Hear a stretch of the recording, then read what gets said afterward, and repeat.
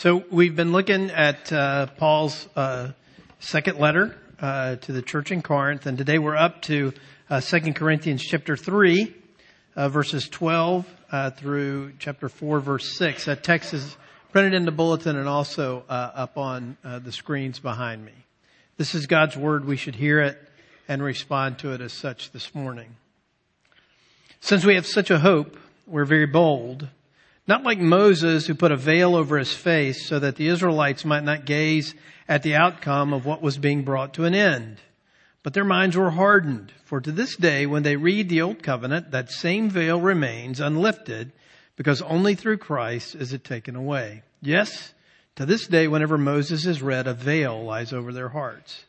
But when one turns to the Lord, the veil is removed. Now the Lord is the Spirit, and where the Spirit of the Lord is, there's freedom. And we all, with unveiled face, beholding the glory of the Lord, are being transformed into the same image from one degree of glory to another. For this comes from the Lord, who is the Spirit. Therefore, having this ministry by the mercy of God, we do not lose heart. But we have renounced disgraceful, underhanded ways. We refuse to practice cunning or to tamper with God's word, but by the open statement of the truth, we would commend ourselves to everyone's conscience in the sight of God. And even if our gospel is veiled, it is veiled to those who are perishing. In their case, the God of this world has blinded the minds of the unbelievers to keep them from seeing the light of the gospel of the glory of Christ, who is the image of God. For what we proclaim is not ourselves, but Jesus Christ is Lord, with ourselves as your servants for Jesus' sake. For God, who said, "Let light shine out of darkness," has shone in our hearts to give the light of the knowledge of the glory of God in the face of Jesus Christ. So this is a complicated passage. Lots of images, looking at Christ, looking for the light of the glory of his face, seeing veils being removed, and what is a heart that's veiled, and all of those sorts of things. But let me distill this down for you to the central thing that this text is about. It's about change. It's about transformation. That's what it's about. It's about how do people change. That's the ultimate kind of kernel of things that Paul is getting at here, right? And so one of the things that is so important about that is I said this at the early service, and anytime you say something that's a superlative, most, that sort of thing, people tend not to listen because we have so many things at advertising and other messages at us that are so extreme that we fail to listen any longer to anything that says to us, this is the most important thing. I'm about to tell you, this is the most important thing. And the most important thing is you need to change.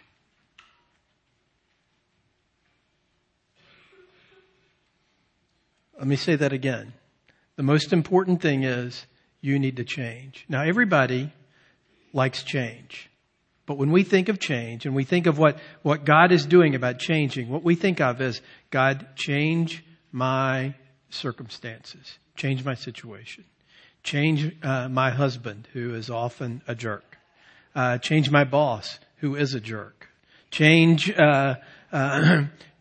my children not to irritate me so much. Change my boyfriend to be kinder to me. Change my situation such that I have a boyfriend, right?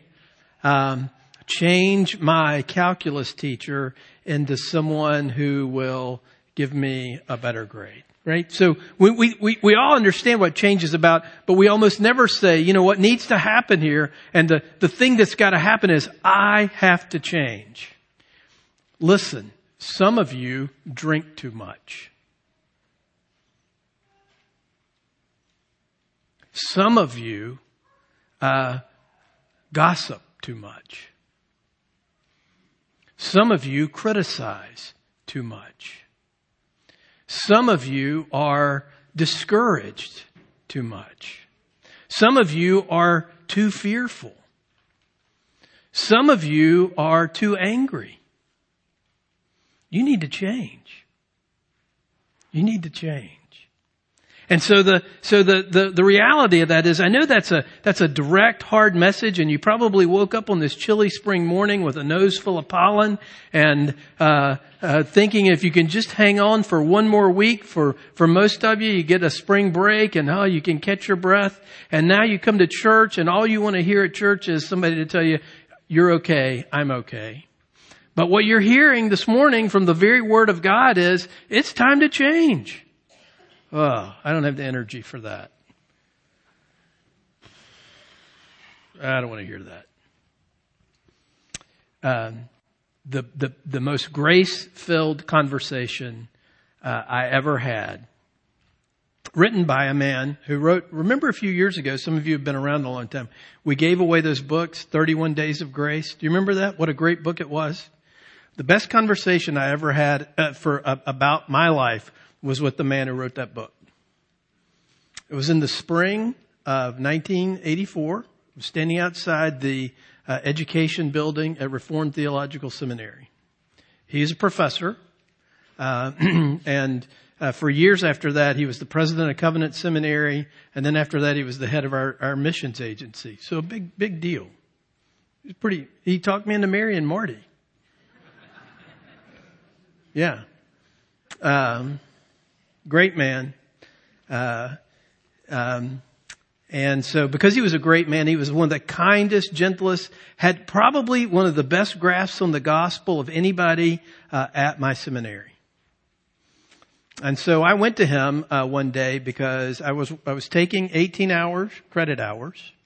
I was working 25 hours a week on the seminary maintenance crew. Now let me tell you a little bit about that.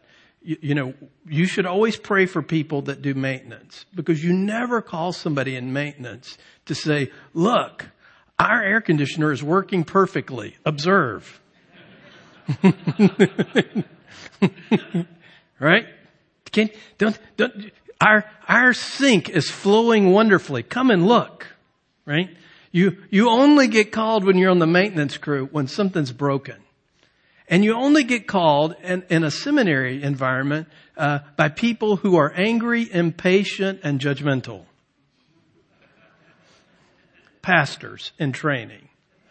And so this is a very discouraging job. And then on top of that, I was a youth pastor at a church plant that met in a windowless warehouse over the top of a landfill,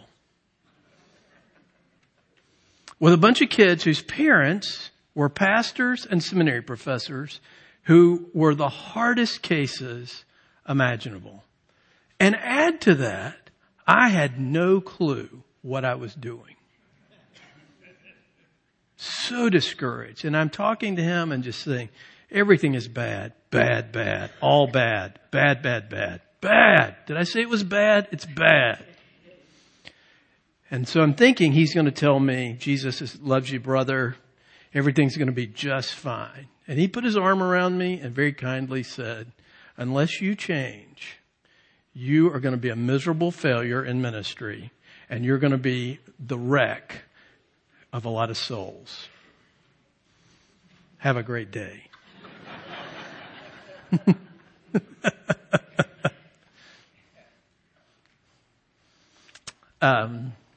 Marty remembers that day well, because I came home, walked in the door to eat lunch, and I said, pack your bags, we're leaving.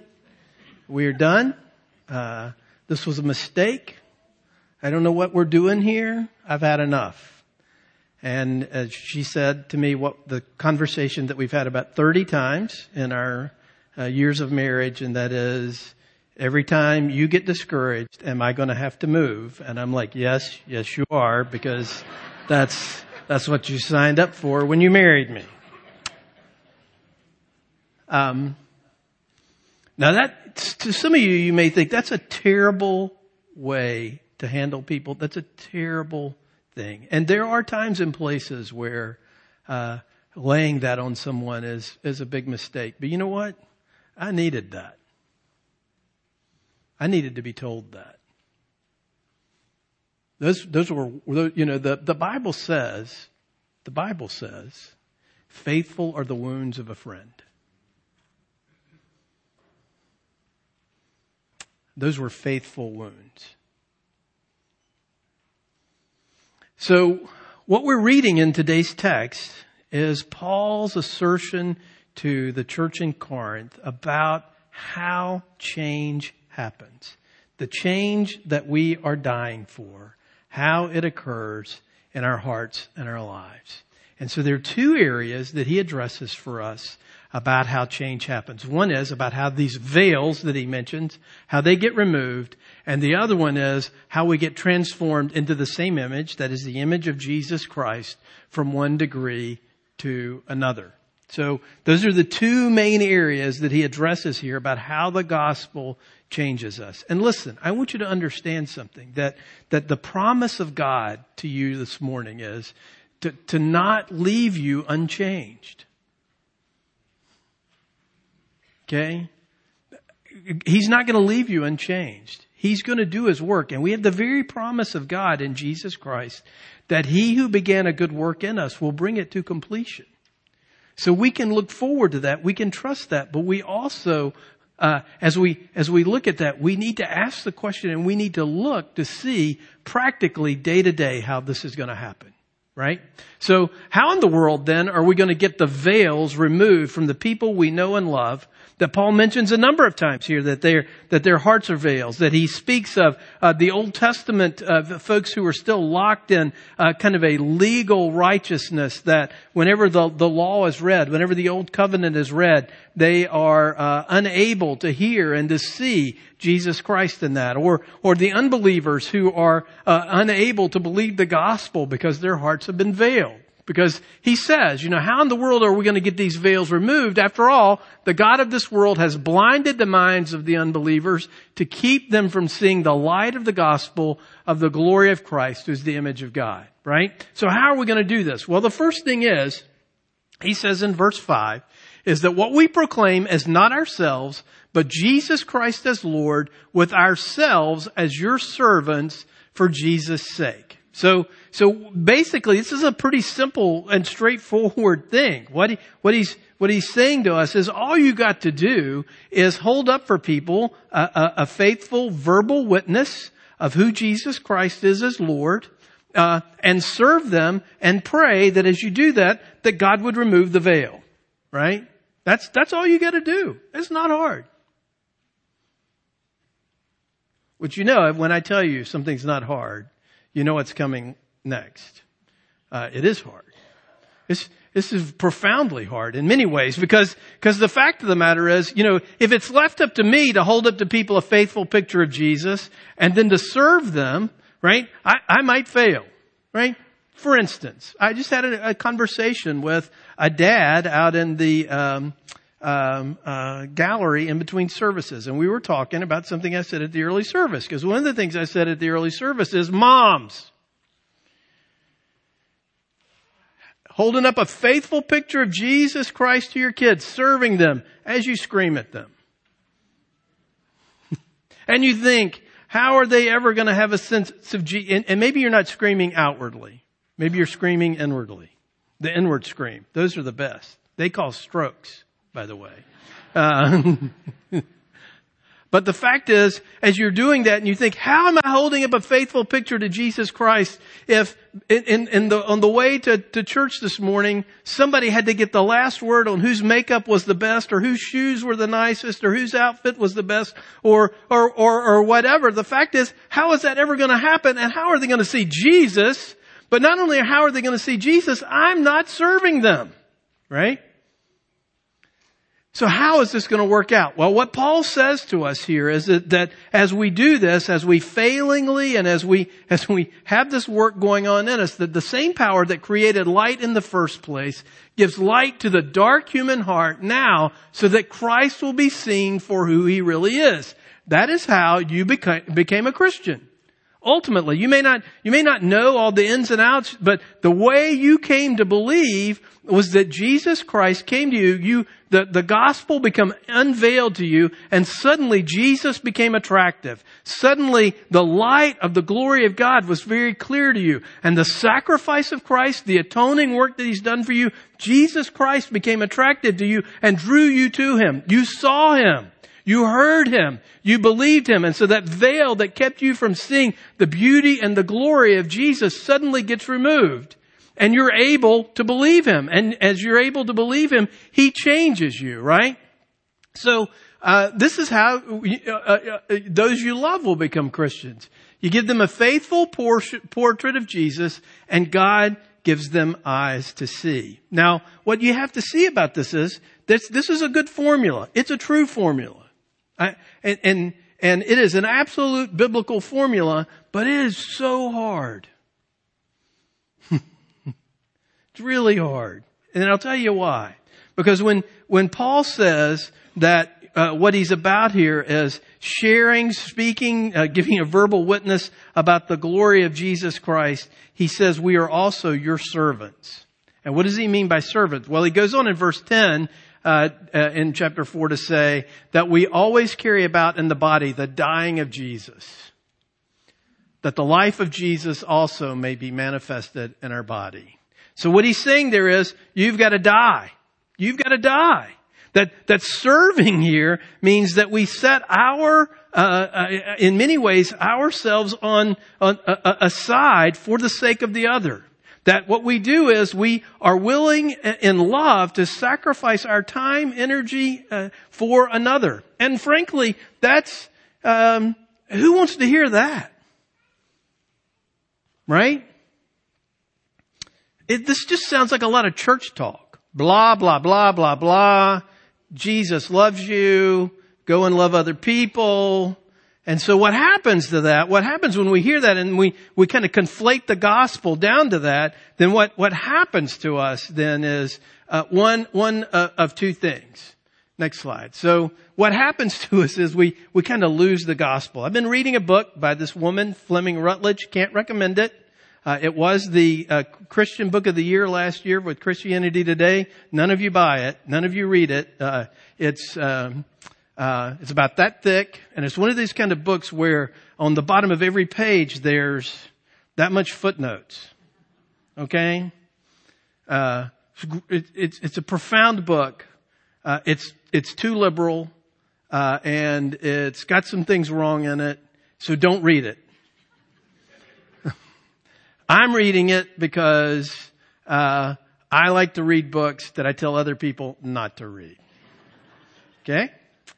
And as I'm sorting through this book, what I realize about this is here's a woman pastor who loves her church and sees that her church is no longer taking the atoning sacrifice of Jesus Christ seriously. And she's written a book about that. So most of what she writes in the book is addressed to people in mainline churches. Maybe that's why I like it, because I can, lob some grenades over there, because we're not a mainline church. We're not main anything. We're not main anything. Anyway, so she says that in the mainline churches, and this parentheses is what I would say, and I would add in many others as well, there's no lack of exhortation to a life worthy of the calling to which we were called.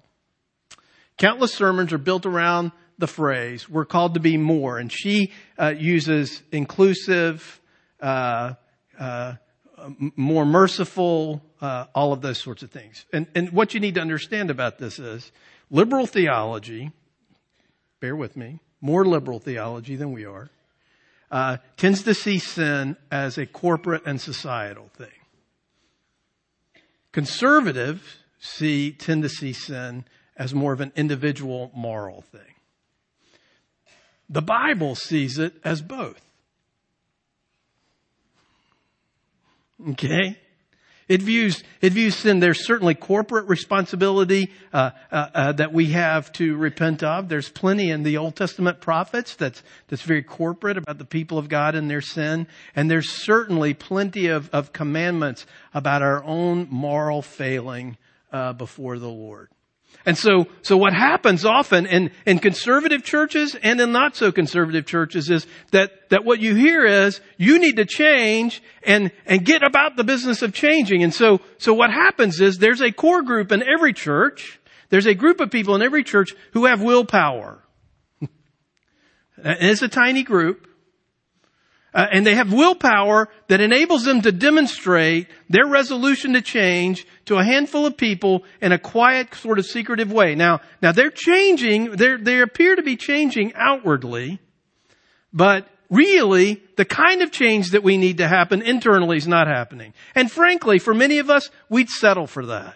Because if you would just behave better, my life would get better. I'll take that.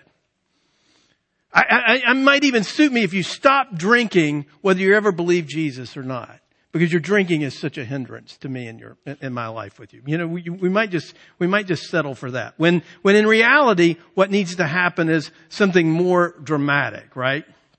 So what she says is, so we're always called to be more of something, or we're called to be less of something. But what's often missing from such exhortations is the proclamation of the one who is actually doing the calling, who has ratified our calling in his own blood, and who has entered in our life in order to defeat from inside human nature the work of our enemy. And that's what we're talking about.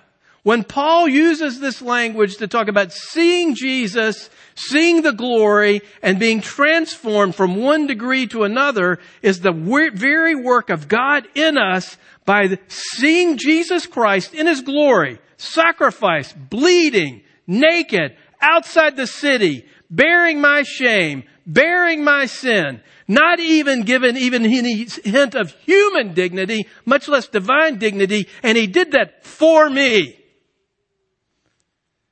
That's the kernel in my heart and life where I see the work of Jesus to begin to change me,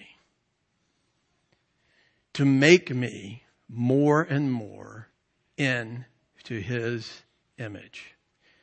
By degree, slowly but surely, that's what's happening. Now, how does this happen then? Next slide.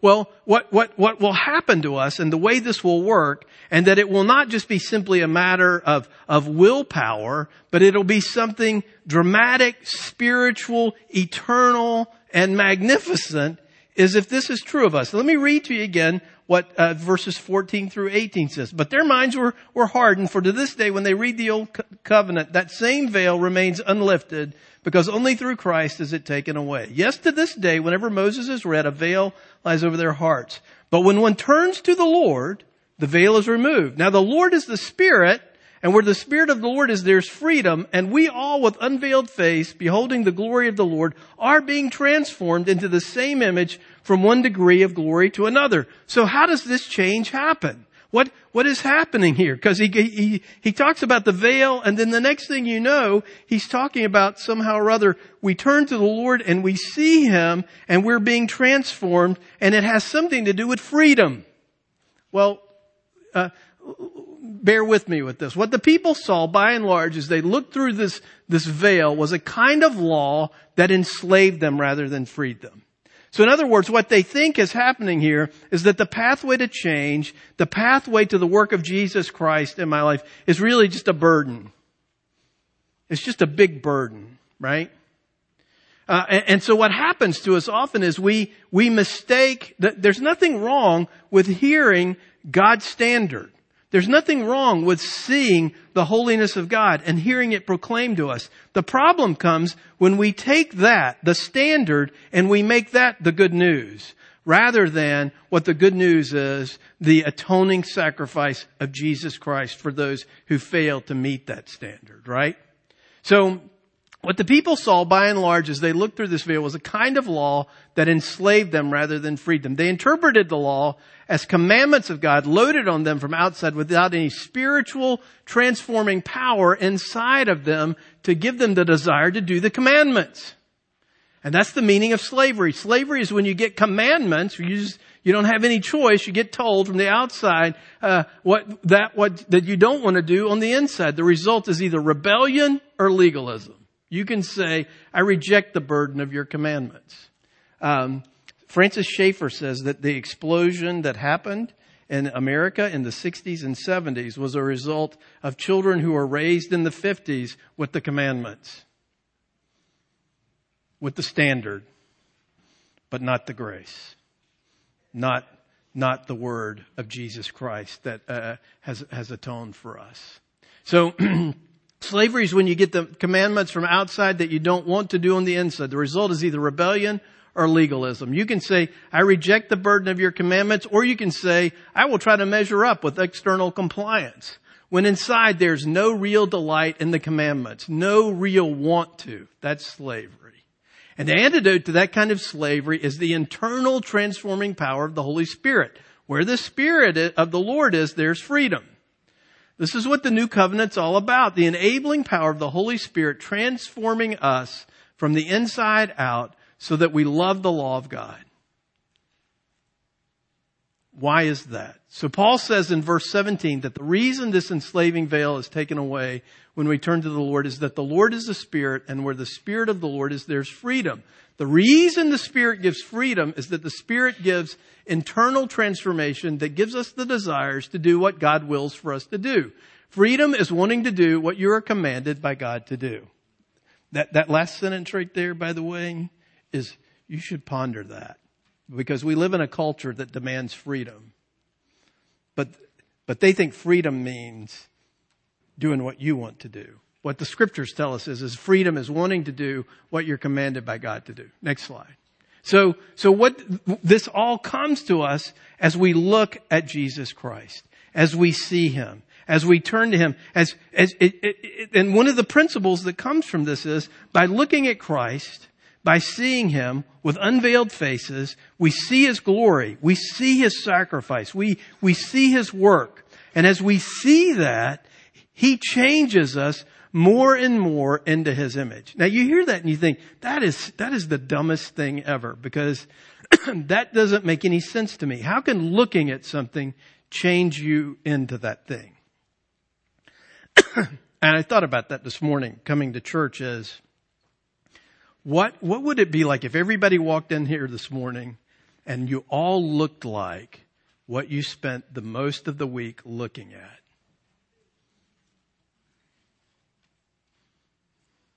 Wouldn't that be awesome? There'd be some big dollar signs in here. There'd be some big cheeseburgers in here. There'd be some big ice cream cones in here. And there'd be some other things in here, right? How does looking at someone change you into that? Well, one of the things that I love about West End Presbyterian Church is the fact that we have many families in this congregation who have followed the Lord's call on their lives to adopt. They adopt other kids. And one of the things that is so wonderful for me as I've gotten older, and I don't have kids, so I don't have a lot of skin in the game, so I can take a few steps back and observe children without a lot of care one way or the other. Because I don't have little kids anymore. I have big kids. And so I watch the little kids in a room run around. And you know what? It doesn't take long. You can tell who they belong to. You can tell. Now part of that is there's a genetic predisposition there where they start to look a lot like, their mom or their dad, because there's the genes at work there, so they look like that. But what's fascinating is to see a kid who's adopted, who has no genetic connection whatsoever to their parents, and they start acting like their mom or their dad. How does that happen? How do they start doing the same mannerisms, using the same language, acting the same way? Why is that? Because they're looking at this parent. And as they're looking at this parent, loving this parent and having this parent love them, they begin to become like that person they're looking at.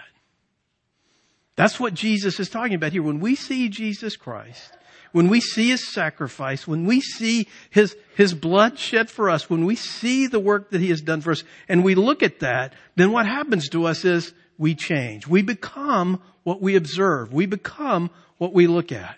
Now one of the things that you may miss in that is you may think, well, how does that happen? Well, the way it happens is we have the witness of Jesus Christ to us in the scriptures, where He is clearly portrayed to us as crucified and risen, ascended into heaven. We see Him clearly portrayed to us in the Scriptures. We also see him clearly portrayed to us in the sacrament. We see the bread. We see the cup. We hold it. We taste it. And what does that say to us? We proclaim the Lord's death. We see his atoning work. It's another place, another opportunity for us together to see the Lord. But that's not all. One of the things that is wonderful to me is that we have the opportunity in this worship space to see each other. Some of you, when you're particularly critical, will say this worship space is so distracting. Why is it distracting? Because I see you. I see you. I see what you're wearing. I see how poorly behaved your children are. I see those shoes. I see that new outfit. I see that new hairdo, and it distracts me. What I see and what we facilitate by seeing one another is, I see the work of Jesus in you. I see a sinner saved by grace. I see someone who was on the pathway to death who now has new life because of Christ. It gives us opportunities to see. And so as we come to the Lord's table today, we have yet again a place where Jesus is held up to us for us to see him and for that to be an opportunity for us to be changed.